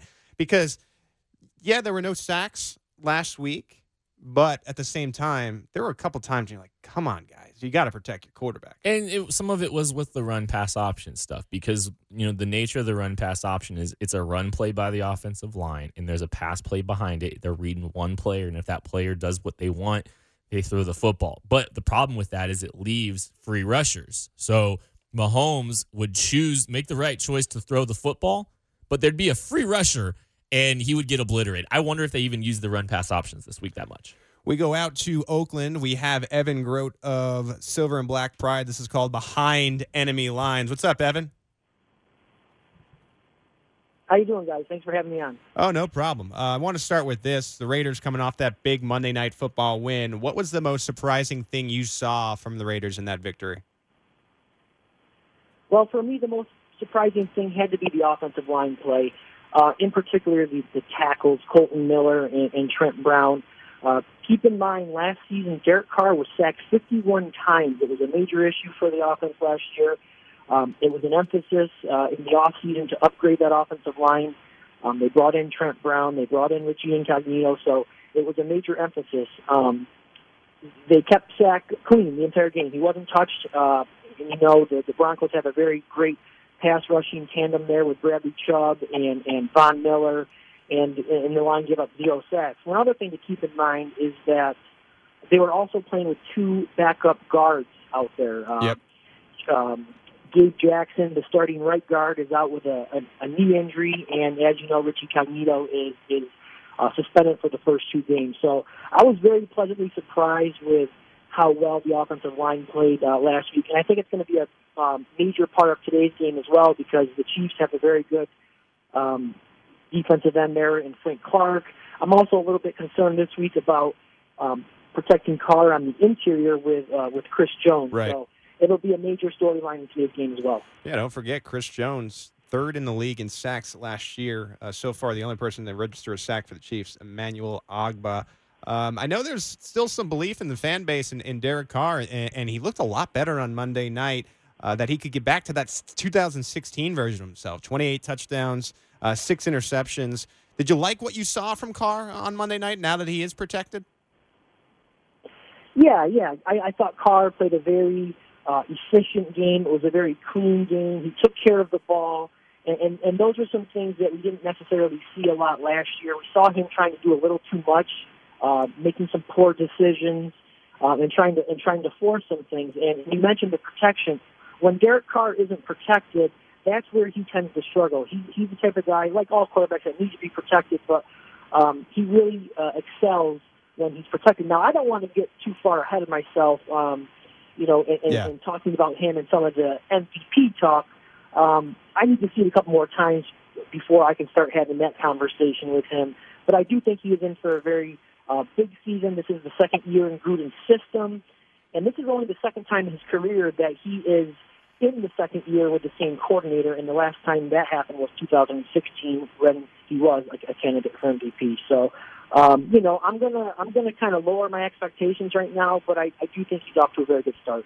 Evan, on the defensive side of the ball, the Raiders had league low 13 sacks last year. It looks like they've made some improvements up front, obviously drafting Clelin Ferrell early in the draft. What do you think of this pass rush with the early sample size?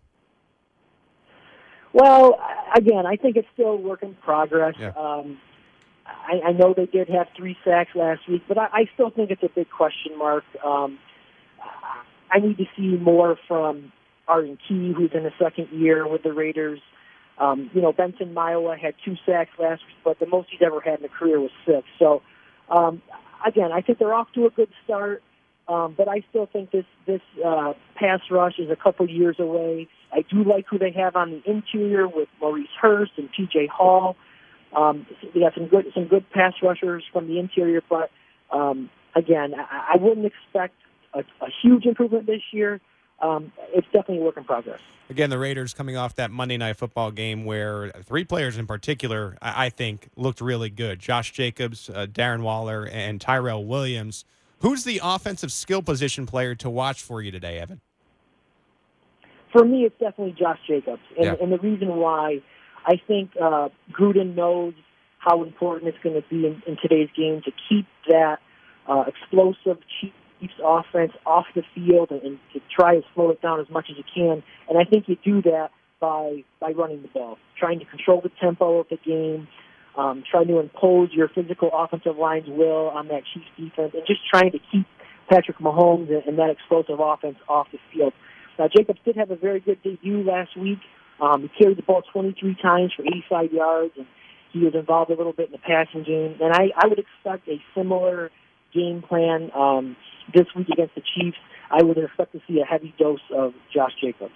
Yeah, John Gruden really likes to stick with guys, and in a league that's becoming more running back by committee, Jacobs looks like that type of guy that might be a bell cow for them. I want to flip the switch and go to the defensive side of the football. Who's the Raiders' defensive player to watch today for you? Well, I think a major matchup problem for the Raiders defensively is going to be who is going to be trying to slow down Travis Kelce. I went back and looked. In the 2 games against the Raiders last year, Kelce combined had 17 receptions for 230 yards and 2 touchdowns. So I think this is going to be a major focal point for the Raiders. There's no Tyreek Hill. We know that. So I think you could see Kelce even a larger part of the game plan going forward. So it's going to be up to one of those safeties. I'm not sure who they're going to have trying to slow down Kelce without Jonathan Abrams now, who was lost for the season last week with a torn rotator cuff. We could see a combination of Eric Harris, who's more of a bigger body safety. He's a little bit more physical. We could see him spending some time on Kelce, or it could be Carl Joseph, who in the past has had the struggles trying to guard Kelce because he's more of a smaller safety that you kind of use up in the box, blitzing, that kind of thing. So I think you need to focus on Eric Harris, both of the safeties, Eric Harris and Carl Joseph. Okay, that's great information. Great stuff, Evan. I want to get you out on this. Just a game prediction for today, score, and just a couple reasons why. Well, I think the Raiders did look very good last week, and there's a lot of hype. There's a lot of hype right now in Raider Nation about this game. I think expectations are very high.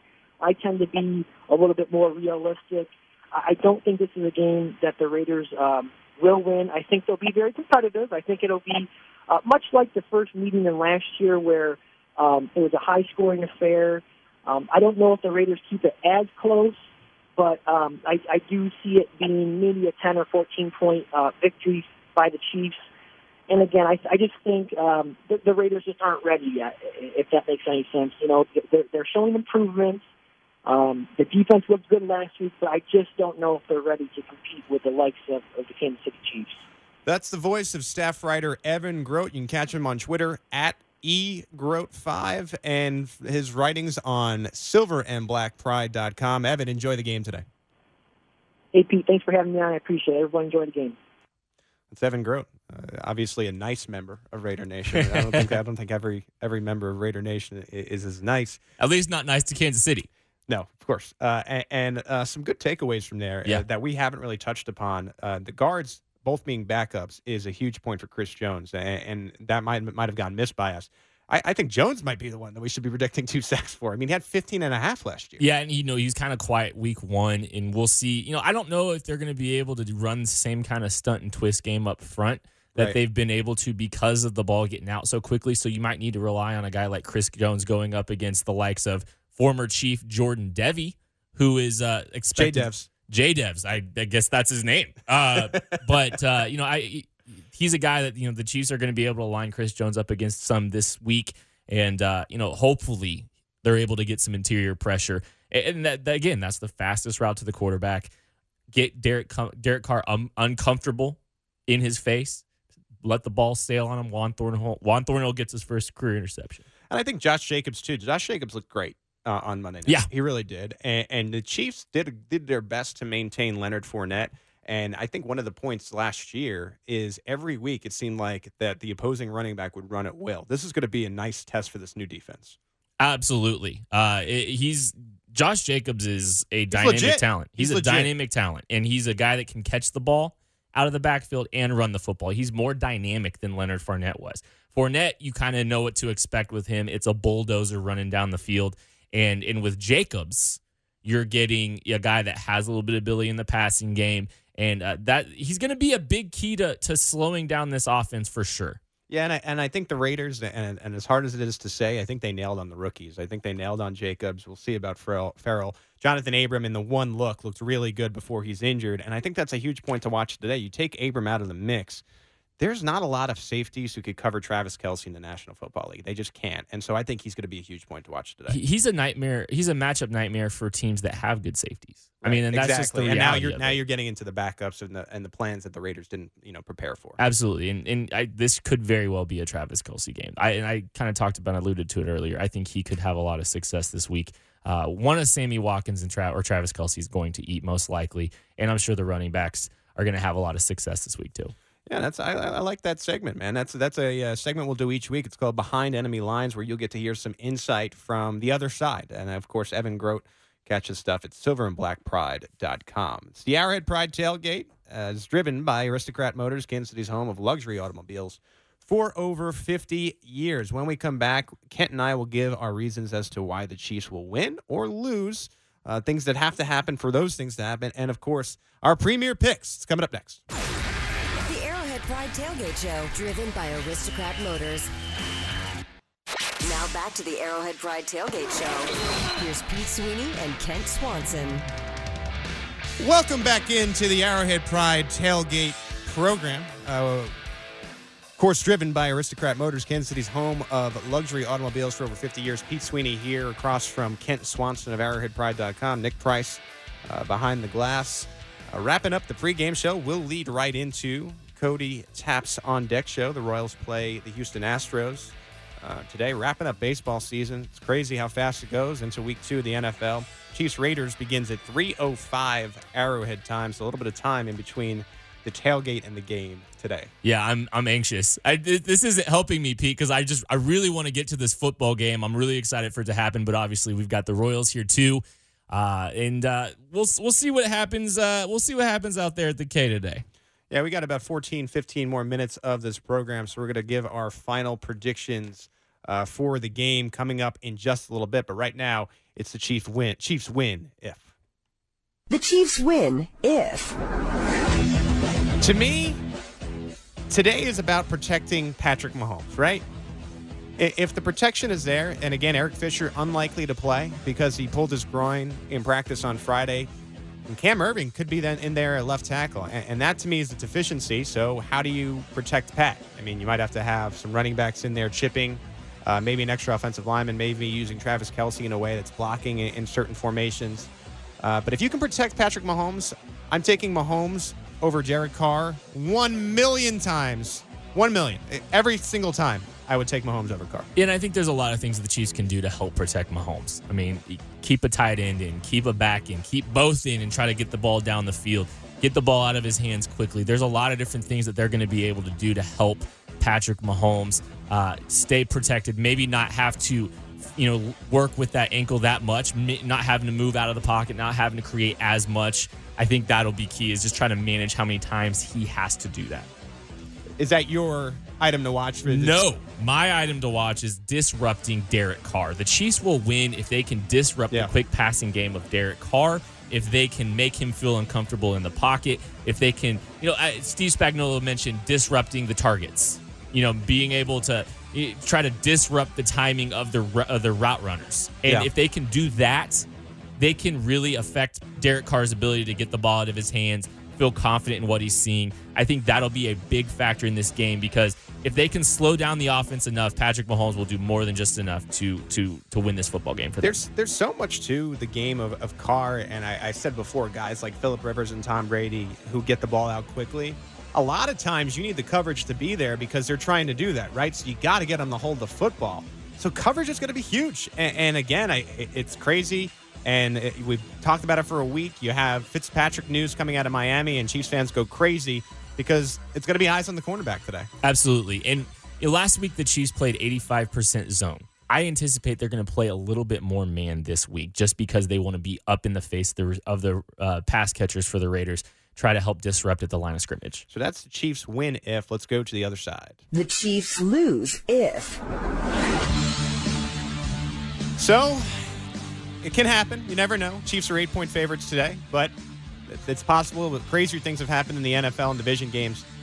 I think for the Chiefs to lose, Josh Jacobs has to have wild success running the football, because if he does and the Chiefs' run defense isn't there, they can stretch out games, right? So what's the way to beat the Chiefs? It's to score every time you have the football and limit possessions for Patrick Mahomes. He's the MVP of the National Football League. So if Josh Jacobs is running all over the Chiefs, you can stretch drives out for 8 minutes, 10 minutes, 12 minutes. I think that's how the Raiders win this football game. Yeah, and the teams that have had success, against the Chiefs the last half of the year were the teams that tried to play ball control. I mean, that was what, the Ravens come to mind. The Ravens, the Chargers the second time around. Yep. And obviously, we don't want to talk about it again, really, but the New England Patriots did the exact same thing, too. They all had a lot of success, trying to limit the possessions, slow the game down, and the Chiefs got bullied at the line of scrimmage a lot. For me, it all comes down to if Patrick Mahomes is healthy enough to win this football game. The only thing that can keep the Chiefs from losing or from winning this football game. Is Matt Moore entering the game? Is that what it is? No, exactly. I mean, Patrick Mahomes, he's got to stay healthy. He's got to be functional enough. And it doesn't have to mean that he has to be the typical Pat Mahomes that we see all the time. If he's 80% of Patrick Mahomes, the Chiefs are going to win this football game, even though they're playing on the road in a big rivalry game, in an emotional game in Oakland. Where would you rank, and I thought this was interesting last week to think about, Patrick Mahomes on 1 foot, where would you rank him? Like he looked right after the injury. I would still say probably like 14th or 15th in the league on 1 foot. He absolutely. I mean, that's crazy to think about, but he played like Derek Carr typically does, and he was better at it than Derek Carr is. Right. I mean, he was just dinking and dunking, getting the ball out of his hands quick. He was a stationary target. He couldn't move. He wasn't really he was really favoring that ankle, and I think that's why everybody's been so scared this week, because of how rough he looked, trying to favor that thing. But no, Patrick Mahomes as a stationary target, I kind of made the joke, we basically saw the 42-year-old version of Patrick Mahomes, and he was still very good. Right. So the next 18 years are going to be special, whether or not 18 years, Kent. In 2 days, he turns 24 years old. That's really weird that I know that. but 18 years from now, it'll be 42, and that's going to be the Patrick Mahomes you see dinking and dunking. We're going to have to send Bink out to get a cake, and we'll sing to Patrick Mahomes a little bit later. There we go. I like it. Happy birthday to QB1. So that wraps up the Chiefs win if and the Chiefs lose if. I tend to agree with you. I mean, at the end of the day, right, like, it's Patrick Mahomes versus Derek Carr. Right. At the end, you can talk about all the ways that this game could break down for the Chiefs, but just the idea of Carr beating Mahomes, it just doesn't feel like it's going to happen. Yeah, and I saw someone on Twitter today. I think it was Chief Bearcat on Twitter. Find him; he's a great follow. Really good with cap stuff. He's really good with the cap stuff, but he made a good football point today. Oh wow! For once, no, I'm just kidding. You're gonna get it for that. He said it was an Andy Reid game. And that's so true. There's a couple things. Andy Reid is these are the places that Andy Reid's thrived in the past. And, he's had lesser talents at quarterback like Alex Smith, and he's had a lot of success within the division. Andy Reid teams typically own the division. So, even if the game plan's altered slightly, they've spent a lot of time trying to prepare for the Raiders, the Chargers, and the Broncos. This is a game that they've got to lean on Andy Reid's ability to break down a divisional rival. And, he's got to be creative. He's got to run some of the stuff that, that he's maybe they expose a few things that they weren't planning to this week just to try to help, generate some yards. Andy Reid, here's the thing, Pete. I feel a little disappointed that we were deprived of getting to see the Chiefs full bore for an entire game last week. Right. Because I'm just telling you, they were scoring at will on one of the best defenses in football, and it looked easy. And it could have been so much worse than 40 points. But Patrick Mahomes was hobbled. Tyreek Hill got injured fast. I told people that going into that game. It was terrifying. Andy Reid, he's on one right now. He's riding the heater. And we didn't even get to see remotely close to what this thing could be down the road. And maybe it winds up being a good thing that there's injuries because they can, hold some of that stuff back for later in the year. Coming up less than 10 minutes away from the On Deck Show with Cody Tapp, and then after the game tonight, it's the Arrowhead Pride Tailgate. The Arrowhead Pride postgame show. Immediately following the game, myself and Jay Binkley will be taking your calls, 913-576-7610, or you can get involved, as always, with the Protein House. E with the Purpose text line 69306. The Arrowhead Pride postgame show is presented by 7th Street Casino, where it's at. Right now, it's time for Premier Picks. Premier Picks is brought to you by Aristocrat Motors, Kansas City's home of luxury automobiles for over 50 years. Kent, we'll start with you. Score, prediction, and a couple reasons why. So this game's going to be tighter than I would like it to, just because of some of the factors that we've been discussing here, with Patrick Mahomes' injury, with Eric Fisher's injury, with maybe having to alter the game plan. Maybe they're not able to be quite as explosive as they typically are. Right. I've got the Chiefs still winning this game 27-23. So I have the Raiders covering this game, covering the 7-point spread. I think you said it was up to 8. Is that right? I saw it at 8. It could be down to 7. Okay. Well, I still have the Chiefs. I have the Raiders covering, but I do have the Chiefs winning. I think they might. It might be a late touchdown for the Raiders that makes this a little bit closer than you would like it to. If the Chiefs get out into enough of a lead, maybe Andy Reid goes and sits on the football a little bit more in the second half to protect his quarterback and just get out of there with a win. Yeah, I'm with you. It's just win however it looks like. It's not a day where you need to see outstanding. I mean, just have one more point than the other team. Yep. I tend to think I'm going to stick with my score prediction, even with this late offensive line change. I think the Chiefs ultimately win this game 37-27. I'll be honest. I just like the way the Raiders looked, and I know and understand the Denver Broncos are probably on the decline. I mean, they have Joe Flacco, far cry from Patrick Mahomes, but they far cry. But they looked like at least the third best team in the division. I just think they're so far ahead of the Broncos right now, and they're young. I think they're probably a year away from actually being within that playoff mix, and I think you see Josh Jacobs have a good game today. I think Darren Waller is a really good player. Yep. He looks like he could be a top 5 tight end in the National Football League. I think that this is a game for the first 2 quarters, and if we still had a halftime show, we might get some calls at halftime saying, what's going on? But I think the Chiefs ultimately figure it out in the locker room, and they come out in the second half and pull away. Again, a 37-27 victory. It's pretty close last week, so stick with me. Oh, that's as they say. You were pretty close last week with your prediction. Yeah, good for you as usual. I think I was a little as bit per off. usual. 69306 Protein House, Eat with a Purpose text line. We got a little question here coming in. Cam Irving or Martinez Rankin at left tackle. Again, NFL Network's Ian Rappaport said that Fisher is a long shot to play with a groin injury. I don't think we see Rankin quite yet. Yeah, Martinez Rankin, if you don't know, he was acquired at the cut down date. Sounds like a figure skater in the Winter Olympics. A little bit. You're not wrong. He got traded for Carlos Hyde to the Houston Texans, and I really like him. He was a 2018 draft pick. He was a top 80 pick, I believe, in the NFL draft just a year ago. And he's got a lot of ability to play along the offensive line. He's kind of like Cam Irving with a little more hope, honestly. Maybe not as strong, but he moves well. He's going to be a good player. They're going to develop him, but he's not remotely ready, I don't think, just because he's only been here for a couple weeks. As the editor-in-chief of arrowheadpride.com, and I was just thinking as you were talking, it might be worth compiling a list of every former first and second round pick in the National Football League, because Brett Veach goes by, I think, his original book and looks, is this guy available? Okay, let's just get him in front of our coaching staff. That's one of the things that I really like about Brett Veach is he believes in his process. He believes in his group's process as evaluators, and he leans on what they've seen out of players in the past, because he believes that this coaching staff can get the most out of him. And you've seen him do it with the likes of Reggie Ragland and you likes of Cam Irving.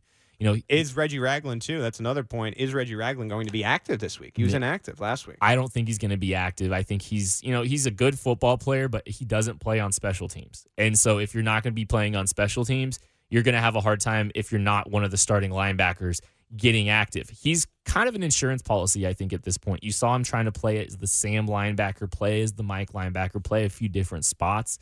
And I think he's just kind of depth. But Ben Neiman has taken over a role, because of his special teams ability. And I think they like him, as a Mike backer and maybe even potentially as a Sam in some spots. I just think Ben Neiman is a better player than Reggie Ragland. I mean, I hate to say that. He might be. I think that's a simple case of why it's been Neiman over Ragland. Ragland isn't really a special teams guy either, and you need those end of your roster players to play on teams. That's exactly why Reggie Ragland is inactive, and I would anticipate he's probably going to be inactive this week. He kind of tweeted out, and why poor Garrick Dieter, besides his back, is not on the team. Oh yeah, pour one out for Garrick Dieter. He was released, I believe, this week. Waived, released. Yeah, no one picked him up. I just wonder what's going on with him. It's for another day, but yeah, this is a big game for the Chiefs. First game without Tyreek Hill, who is one of the better players in the National Football League. How will they respond? Is Patrick Mahomes okay? I'm hoping Patrick Mahomes makes us look silly. Hopefully his ankle is all healed up right now. I mean, it's a week out since he sprained it. Yeah, and I'm all for it. And I wouldn't put anything past Patrick Mahomes. He's exceeded expectations every step of the way to this point. So I don't know why. I believe in the kid, obviously. We'll see how healthy he's able to recover over. Let's hope he looks at every receiver today. If he's sure that he can. This might be the time to use the no-look pass. As our friends Show and Vern would tell you, he should be looking at every receiver. No, I like the no-look. Never stop doing the no-look, even though it didn't work last week. He's got to continue to run with that because that's a special trait. Just maybe be a little bit more judicious with it next time. I think there's a chance, too, in this game. We were just talking about Eric Fisher probably being out. I think there's a chance that Irving plays so bad in the first half, you see a new left tackle in the second half. It's entirely possible. That's another bold prediction. There's a lot of things that they could do. They could move Andrew Wiley out to left tackle potentially. Jeff Allen, I believe, has played some tackle as well. Who they wind up going with will tell you a lot about the roster construction moving forward, too, I think. They've got 10 offensive linemen on the roster right now, I believe. So, things could get moved around pretty easily. And, maybe one of these offensive linemen is expendable down the road, depending on who they value here.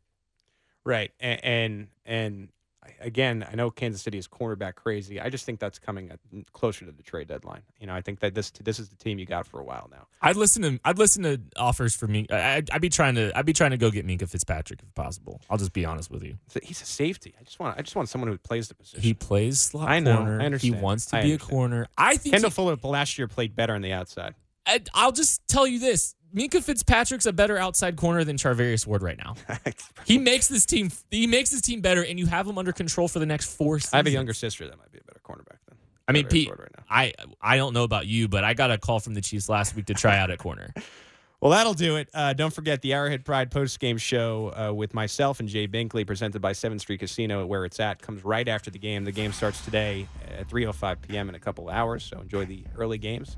Coming up next, it's the On Deck show with Cody Tapp, leading into Royals and Astros. We'll be back on after the Chiefs game tonight. Thanks to Jay Binkley, and as Binkley always says, thanks to Arby's, Evan Grout, Nick Price behind the glass. For Kent Swanson, Pete Sweeney, thank you for listening to the Arrowhead Pride Tailgate. We will catch you after the game. This has been the Arrowhead Pride Tailgate, driven by Albright Buick GMC Cadillac on 610 Sports Radio. Join us as we take your calls on the 7th Street Casino Arrowhead Pride postgame show.